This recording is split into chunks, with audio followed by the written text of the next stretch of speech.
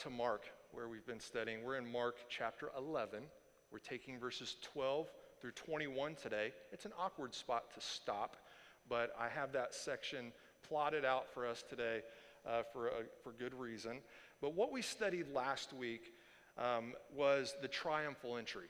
And so the triumphal entry marks the beginning of what we as believers call the Passion Week or the Holy Week. And so we call it the Holy Week because this is the week of events that take place leading up to Jesus' death on the cross. The triumphal entry was like it was the beginning of this, the beginning of the week where Jesus comes riding in on a colt, the colt of a donkey.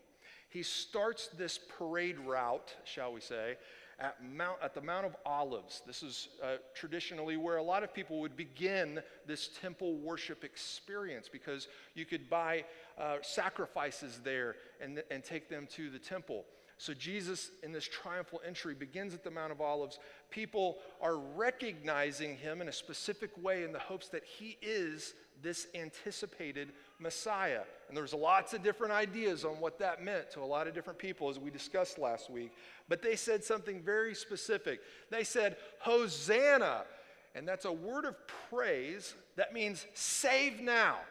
They're saying, Hosanna, save us now. Then they said, blessed is the one who comes in the name of the Lord. As in, Hosanna, save us now, this one who comes in the name of the Lord. Then they said, blessed is the coming kingdom of our father David. As in, blessed is the one who's coming in the name of the Lord, who's ushering in this kingdom from our father David, a descendant of King David.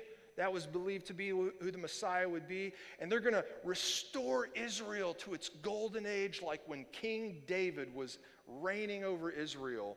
And then they say, Hosanna in the highest. Save us now in the presence of God in the highest. So they were saying very specific things to all be in unanimous agreement that this is the guy we think is going to be this Messiah. And so this big moment where they're throwing down palm branches and tall grass and leafy branches. Some people are taking off their cloaks and putting it over the road to roll out this red carpet as Jesus goes from the Mount of Olives to the temple. An amazing moment. And then it ends so abruptly. Did you notice that? Let me read verse 11 to you. That's where we stopped last week. It says, and he entered Jerusalem and went to the temple. And when he had looked around at everything, it was already late. He went out to Bethany with the 12. So this big moment, he finally gets to the temple, and it's almost as if it's like, well, that was fun, but it's getting late. I guess I'm going to head back up. But that's not exactly what was happening here. He gets to the temple, and he's surveying, and he's planning out what he's going to do the next day. Because when he's looking at this temple, he is not happy at what he sees. He is really unhappy about the activity that was taking place in the temple. And so he stood there, he surveyed, he calculated, he planned, and he says to himself, I'm going to go back to Lazarus' house in Bethany. I want to get a good night's sleep, and I'm coming right back here because I got some things I want to do and some stuff I want to say. And that's what we're studying today.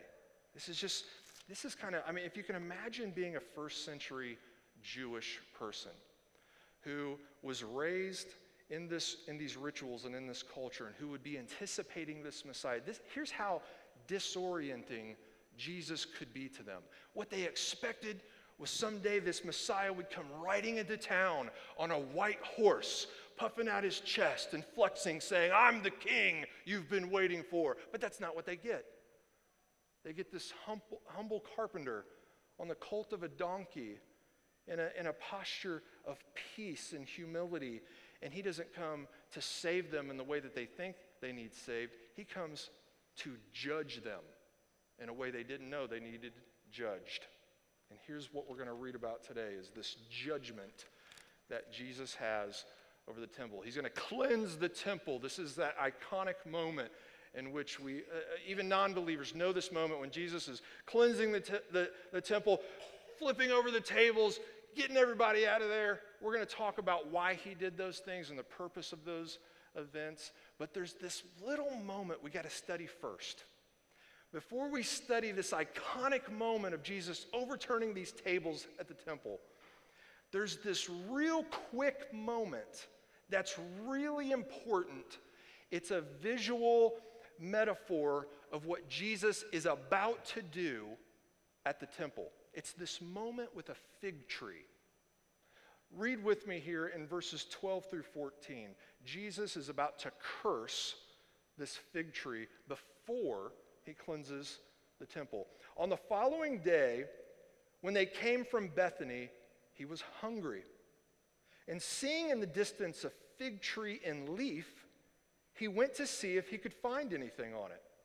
When he came to it, he found nothing but leaves, for it was not the season for figs. And he said to it, "May no one ever eat fruit from you again." And the disciples heard it. Okay, what did this poor little fig tree do?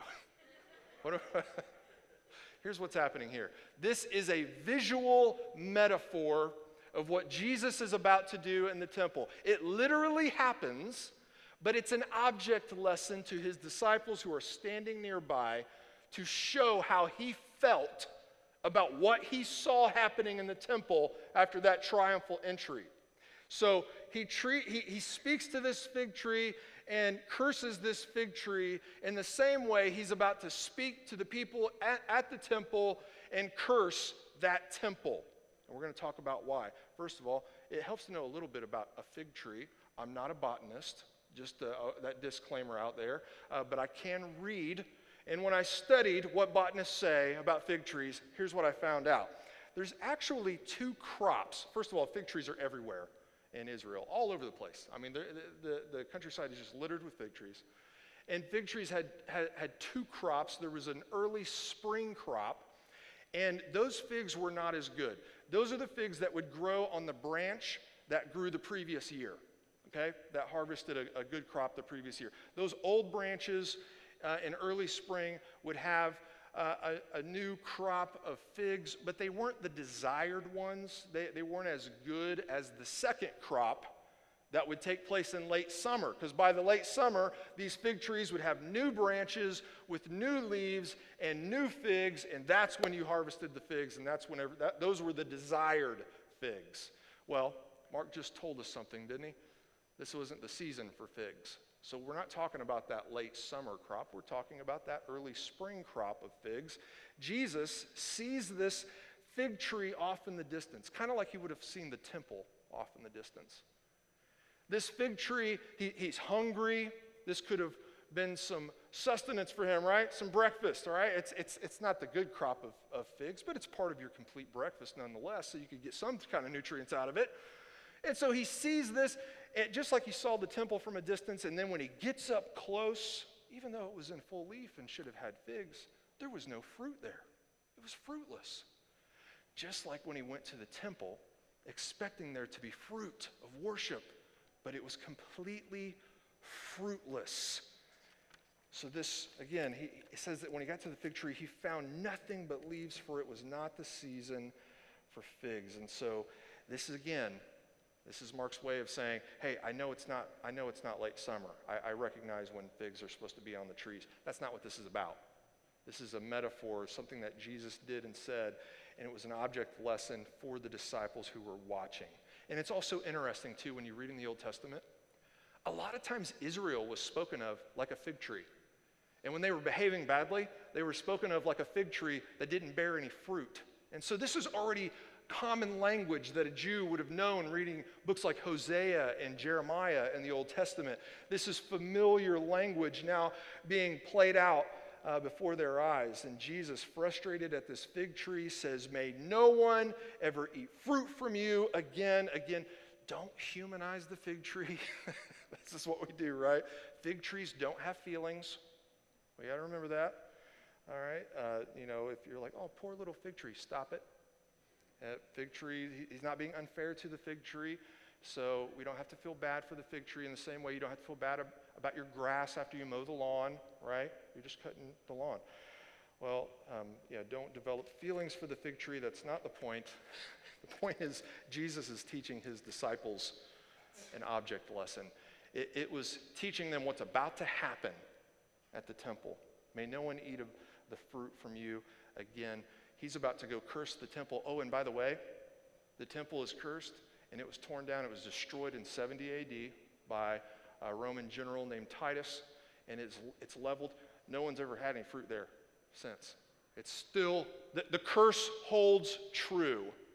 This is Jesus telling us that there's no more worship taking place here. So let's watch how this plays out. Here's this icon. Now that we know that, now that we're set up with the fig tree, now we can start to wrap our mind around the events of the cleansing of the temple. Read 15 through 18 with me. It says, and they came to Jerusalem, and he entered the temple, and he began to drive out those who sold and those who bought in the temple. And he overturned the tables of the money changers and the seats of those who sold pigeons. And he would not allow anyone to carry anything through the temple. And he was teaching them and saying to them, is it not written, my house shall be called a house of prayer for all the nations? But you have made it a den of robbers.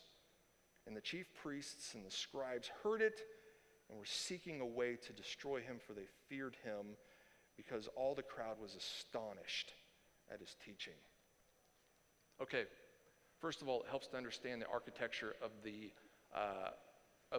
temple in order to understand what's happening here. So think of the temple like an onion, right? Onions have layers. Well, the temple was kind of built like that. So the innermost portion of that temple was the Holy of Holies. This is where they kept the Ark of the Covenant.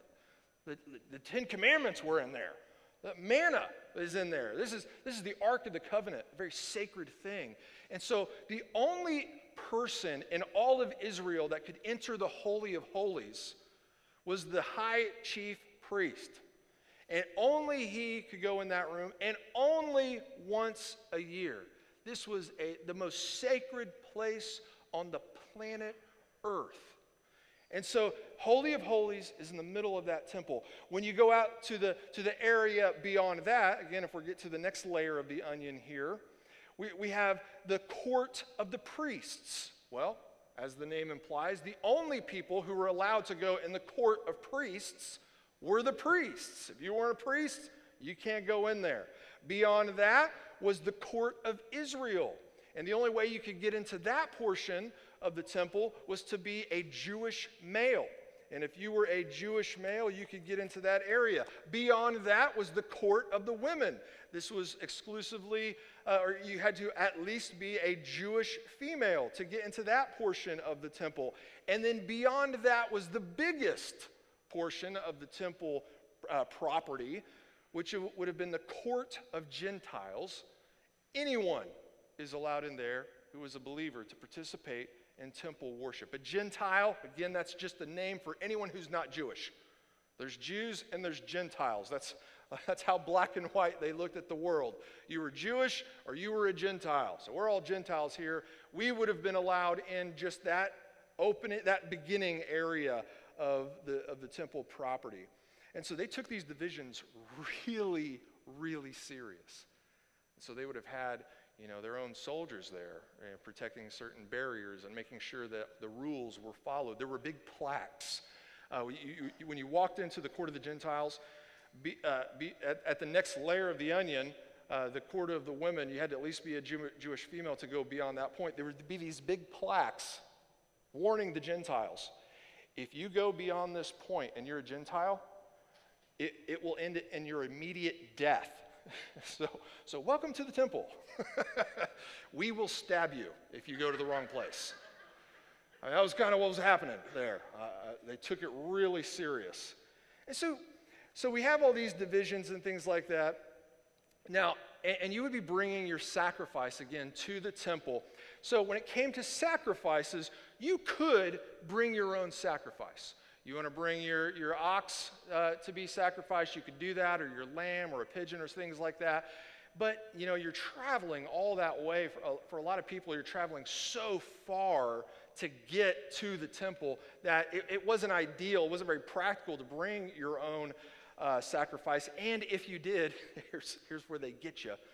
If you took that ox the 70 miles or so from up north down to the temple, it had to be inspected. You can't just sacrifice any old animal you want here. This has to be inspected. It has to meet certain standards, and the priests would do the inspection. And so they would take a look at that and be like, yeah, there's a blemish here. You're going to have to buy one anyway. They really wanted you to buy one there, right? They really wanted you to buy their sacrifices. That's not going to do it, but we'll take that off your hands here. But you're going to have to buy one over there before you make your sacrifice. You see where this is going, right? And the price for their sacrifice was a lot more than what you would have paid for the one you brought from home. Okay, so for the same reason when you're at a Major League Baseball game, the beer's $15, right? Because they got you. All right, when you were at the temple and you had to buy their sacrifice, you're paying like 4 times the amount you would normally pay for this animal so that you could participate in temple sacrifice. And so whenever you're purchasing your sacrifice there, man, it was a booming monopoly. Now, I mentioned this earlier. This is one little change that's really important for us to understand just why things panned out the way they did. I mentioned earlier that at the Mount of Olives, where Jesus started that triumphal entry, traditionally, that is where you would have purchased your sacrifice, and you would have taken that same route from the Mount of Olives that Jesus took in his triumphal entry, and then you would have ended up at the temple with your sacrifice that was already inspected and already purchased up at the Mount of Olives. And so temple worship, in a sense, began at the Mount of Olives, where you purchased your animal in preparation for this big sacrifice. But see, a change took place. The Sadducees, those stinkers, along with the Sanhedrin, that would have been like the ruling council of Jerusalem, they were like, this could be a little bit more lucrative if we move those sacrifices down to the temple. We could get even more people more dependent upon our sacrifices that we're providing for them. We can raise those prices up, and we can make a killing here. And so they moved all the sales of those animals down to that is a new thing. That is a new thing that's taking place there. So Jesus, he starts at the Mount of Olives. He may have already been able to sense that change had taken place, right? There's not as many animals here being sold, or maybe there's none. And then he makes his way all the way to the temple, and now that's where all the hustle and bustle and exchange of all of these animals are taking place. And he is furious. How dare they take all of those animals and all of that business into the temple courts? That's what's going through Jesus' mind at this point in time. He's kind of, when he was surveying the night before, he's literally thinking, oh, no, you did not. You did not just do what I think you just did. This is why it sets him off. Okay, now the Sanhedrin and the Sadducees, they profited off the animals, but they did it in a couple other ways too. Whenever you went into the temple, now the rules have changed. You go to the temple to purchase that animal. You can't purchase that animal with a coin that has Caesar's name on it or has his face on it. That's blasphemous. We're in the temple courts. You have to exchange that currency for our currency, and you better believe the exchange rate on that currency was incredibly high. I don't know if you've ever gone to another country and you're just like at the mercy of the exchange rate, right? Well, same thing was happening there in the temple courts now, and they jacked up those prices because you were only allowed to pay for those sacrifices with their currency there in Israel. Same thing, every Jewish male, 20 and older, was expected to give a half shekel temple tax. Well, if you got to pay your temple tax, you can't do that with one of Caesar's coins. You got to do it with a shekel. And so they had to exchange all of that out. So all these different ways in which they're able to profit, I mean, they're just raking in the cash. They're making bank. Business is good until Jesus shows up, ruins it all, curses them like that fig tree. It says he drove out all of those who sold and those who bought. He would not even allow anyone to carry anything in the temple. You know, we have these images from the flannel graph in Sunday school growing up where it was just about, how dare you take advantage of these people, and he's whipping the animals, getting them out of there. And it's not just about people getting taken advantage of. It's not just about that for Jesus. That's part of it, no doubt. But none of that activity was supposed to be taking place in the court of the Gentiles. He was furious that they were using the house of God for something it wasn't designed to be used for. This was sacred space, specifically designed for people to arrive and to be in awe of God, to be in contemplative worship and prayer with God.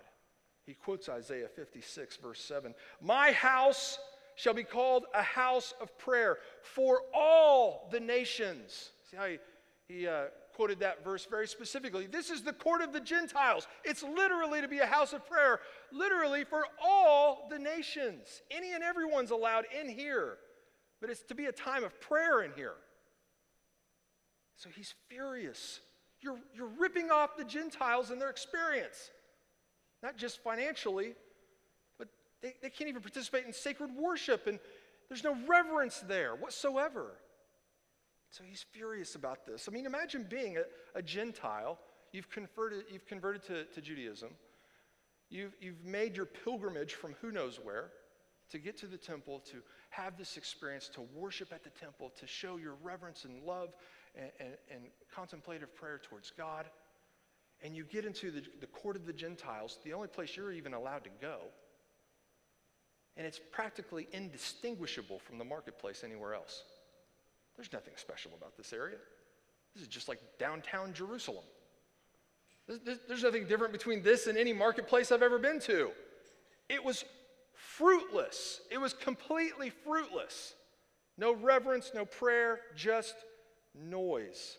Again, just like that fig tree. Man, it looked really good from a distance. There really should have been fruit there.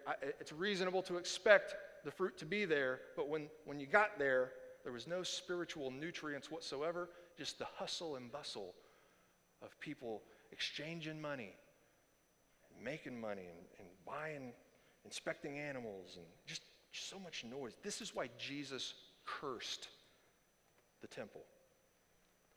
What an opportunity for you and me to reflect on what we're even doing here right now, right? I think that's the thing, one of the main things you and I need to be thinking about.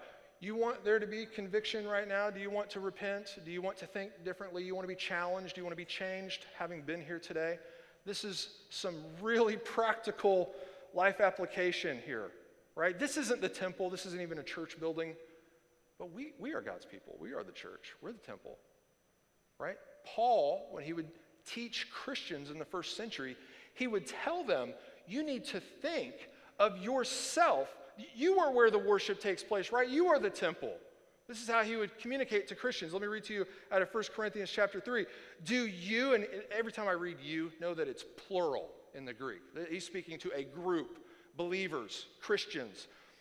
Do you not know that you are God's temple and that God's Spirit dwells in you?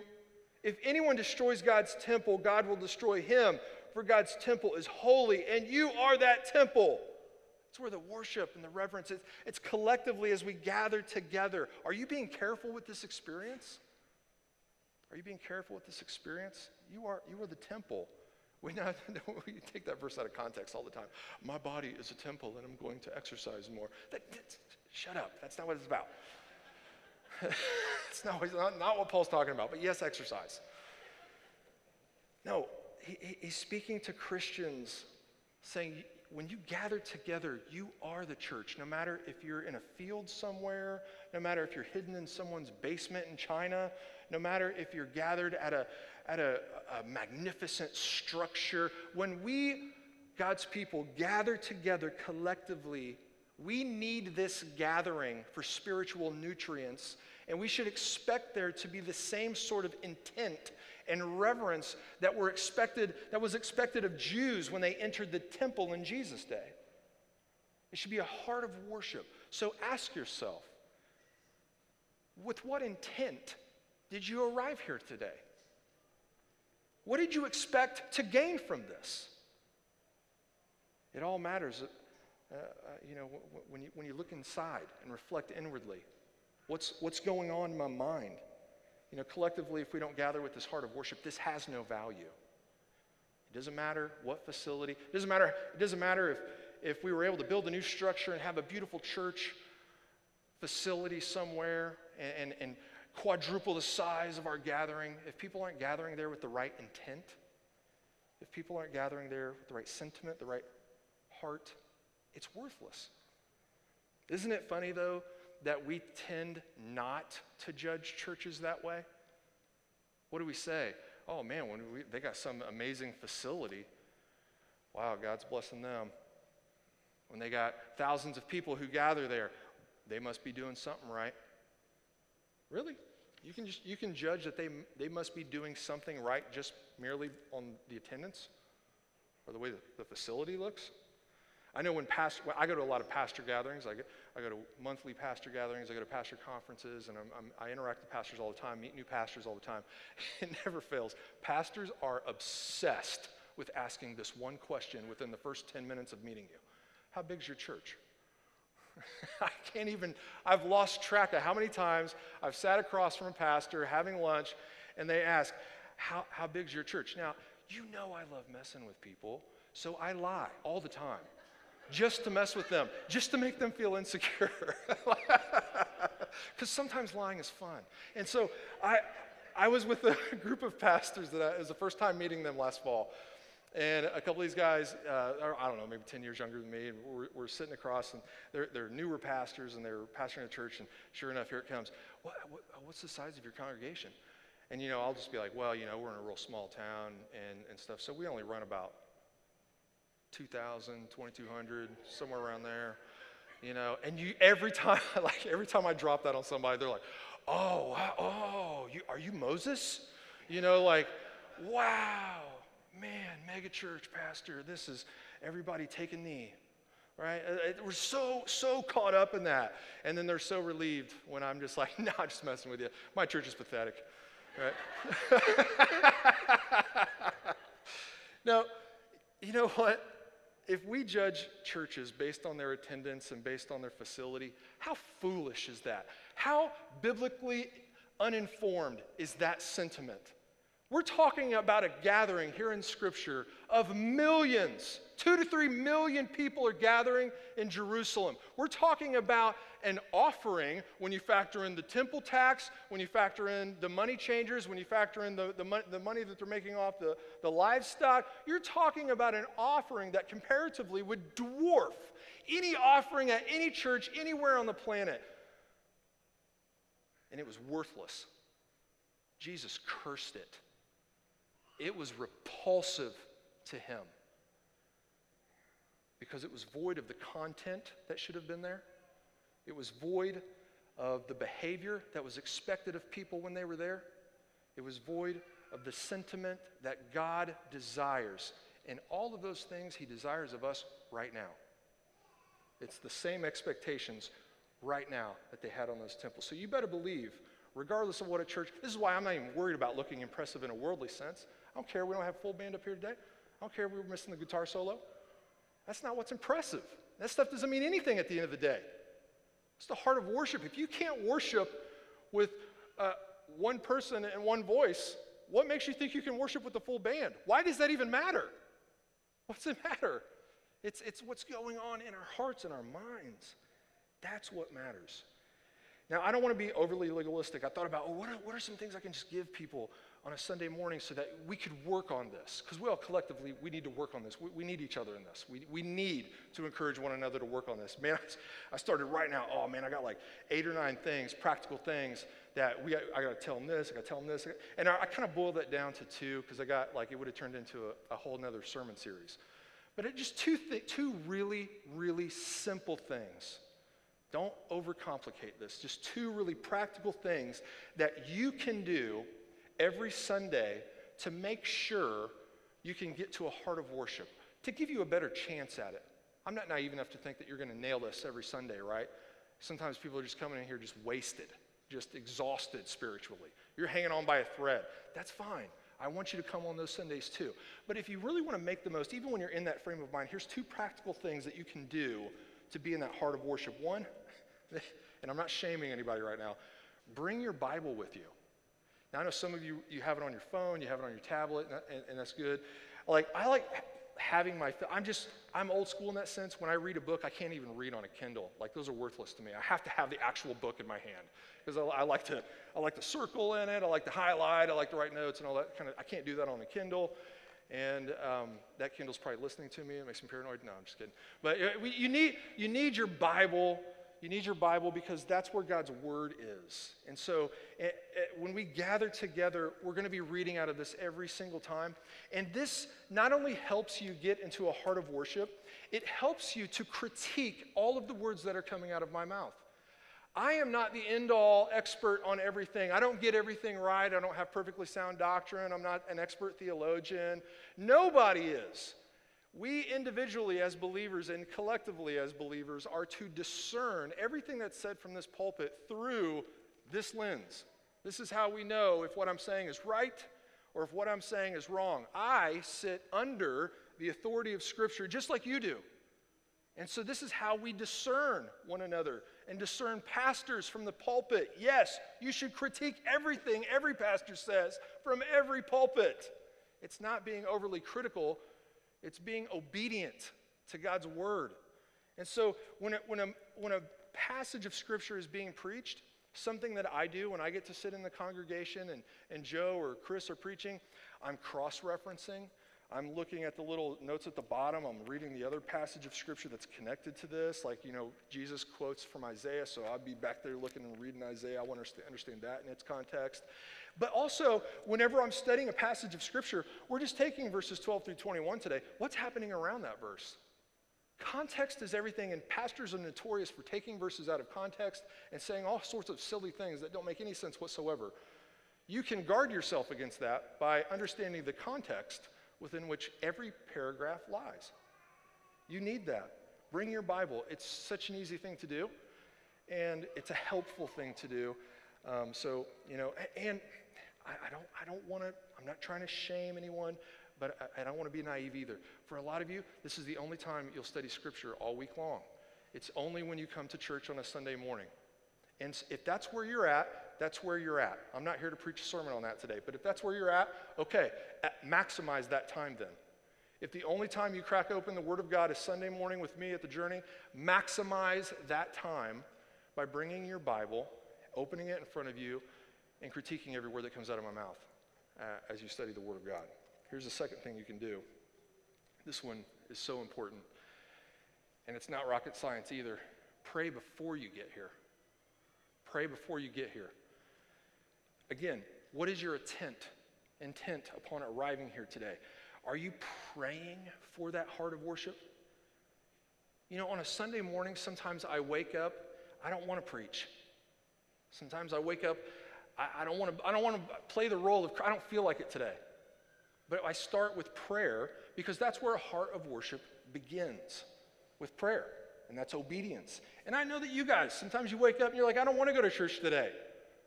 I don't want to do this. I'm exhausted. I had a terrible week. I don't feel like it. I don't feel good. Start with prayer. Start it there when you open your eyes on a Sunday morning. Close them again. And pray. You don't have to close your eyes when you pray. But just start with prayer. Start interacting in this heart of worship to God as you're laying there in bed. Pray for the leadership of this church. Lord knows we need it. But pray for the people around you. Again, a lot of you today, you didn't even have the strength to pray. You don't have the strength to even think right now. For those of you who do have that strength, pray for them. You have an obligation, a responsibility, an obligation that you have as a believer is to be a part of the local church and to serve those people. And one of the ways that you serve the people that you worship with is by praying for them. When Paul talks about encouraging one another, he talks about encouraging one another in two very specific ways. It's not, oh, hey, you look pretty today. That's not the type of encouragement he's talking about. He's talking about encouraging them specifically through the Word of God, reminding them of Scripture, teaching them Scripture, and through prayer. Encourage people that you worship with. Encourage the church in those two very specific ways. And if you can't pray and you can't bring your Bible and you just don't have the strength, drag your butt in here. We'll pray for you. We'll share our Bibles with you. And then maybe you'll be strong enough next week or next year or whatever, and then you can help other people too. That's what the church does. That's what the church does. Again, I had like 8 more, but that's not what this sermon is about. So that's a mini tangent. We got to get back to this. Let's read verse 18 again, and then we'll take it through 21 because we're getting back to that fig tree. I'll read verse 18. It says, "And the chief priests and the scribes heard it and were seeking a way to destroy him, for they feared him, because all the crowd was astonished at his teaching. And when evening came, they went out of the city, and as they passed by in the morning, they saw the fig tree withered away to its roots.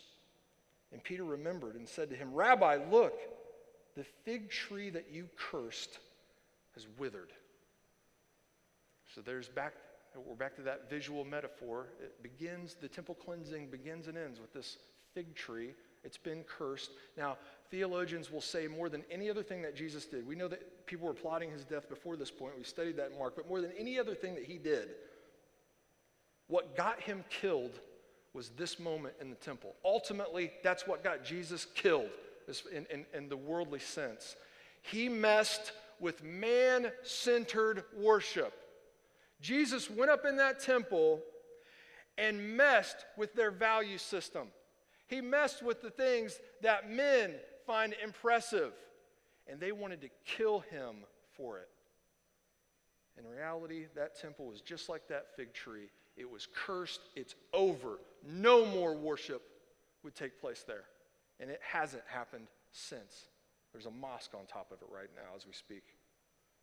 It withered away to its roots because Jesus cursed it. You know, that's the only destructive miracle we see in the entire New Testament. Of all the miracles of Jesus, only one is destructive. It's this fig tree. And again, it's that visual metaphor to tell us about how Jesus felt about the temple. It was utterly void of life. It was completely fruitless, and they were completely self-deceived. What about you? What about you and the heart of worship we are called to? Is there any fruit there? Well, even if it's that pitiful early spring crop, that's something. Let's build on that. Let's encourage one another. But we want to have the fruit of worship. We need to be the church. So may this fruitless worship that was taking place there never happen here. Let's pray. Let's take that heart of worship into a time of communion as we do each and every Sunday at the Journey. Lord, we're so grateful for these moments because we need to change our perspective on things. Each and every one of us here, Lord, no matter if we're 10 years old or 100 years old, we need to change more. There's always room for growth. And Lord, we know that apart from your Spirit and apart from your word, we will never bear any fruit, no matter how impressive we look, no matter what we accomplish, and no matter what the name is on the sign out front of the building. We are desperate for you, Lord. As we go into a time of communion, may we enter so with the heart of worship and humility. We aren't bringing our sacrifices before you. You have been the sacrifice for us. You provided the sacrifice that we could never come up with, we could never afford, no matter what. You sent your Son to die for us, and he is our righteousness. He is our atonement. We are made right with you because of you. We were saved from you, by you. Lord, help us to be in that heart of worship, to make much of you and what you have done, Lord, that your gospel would save us and that your gospel would sanctify us today. And it's in your name, Jesus, that we pray. Amen.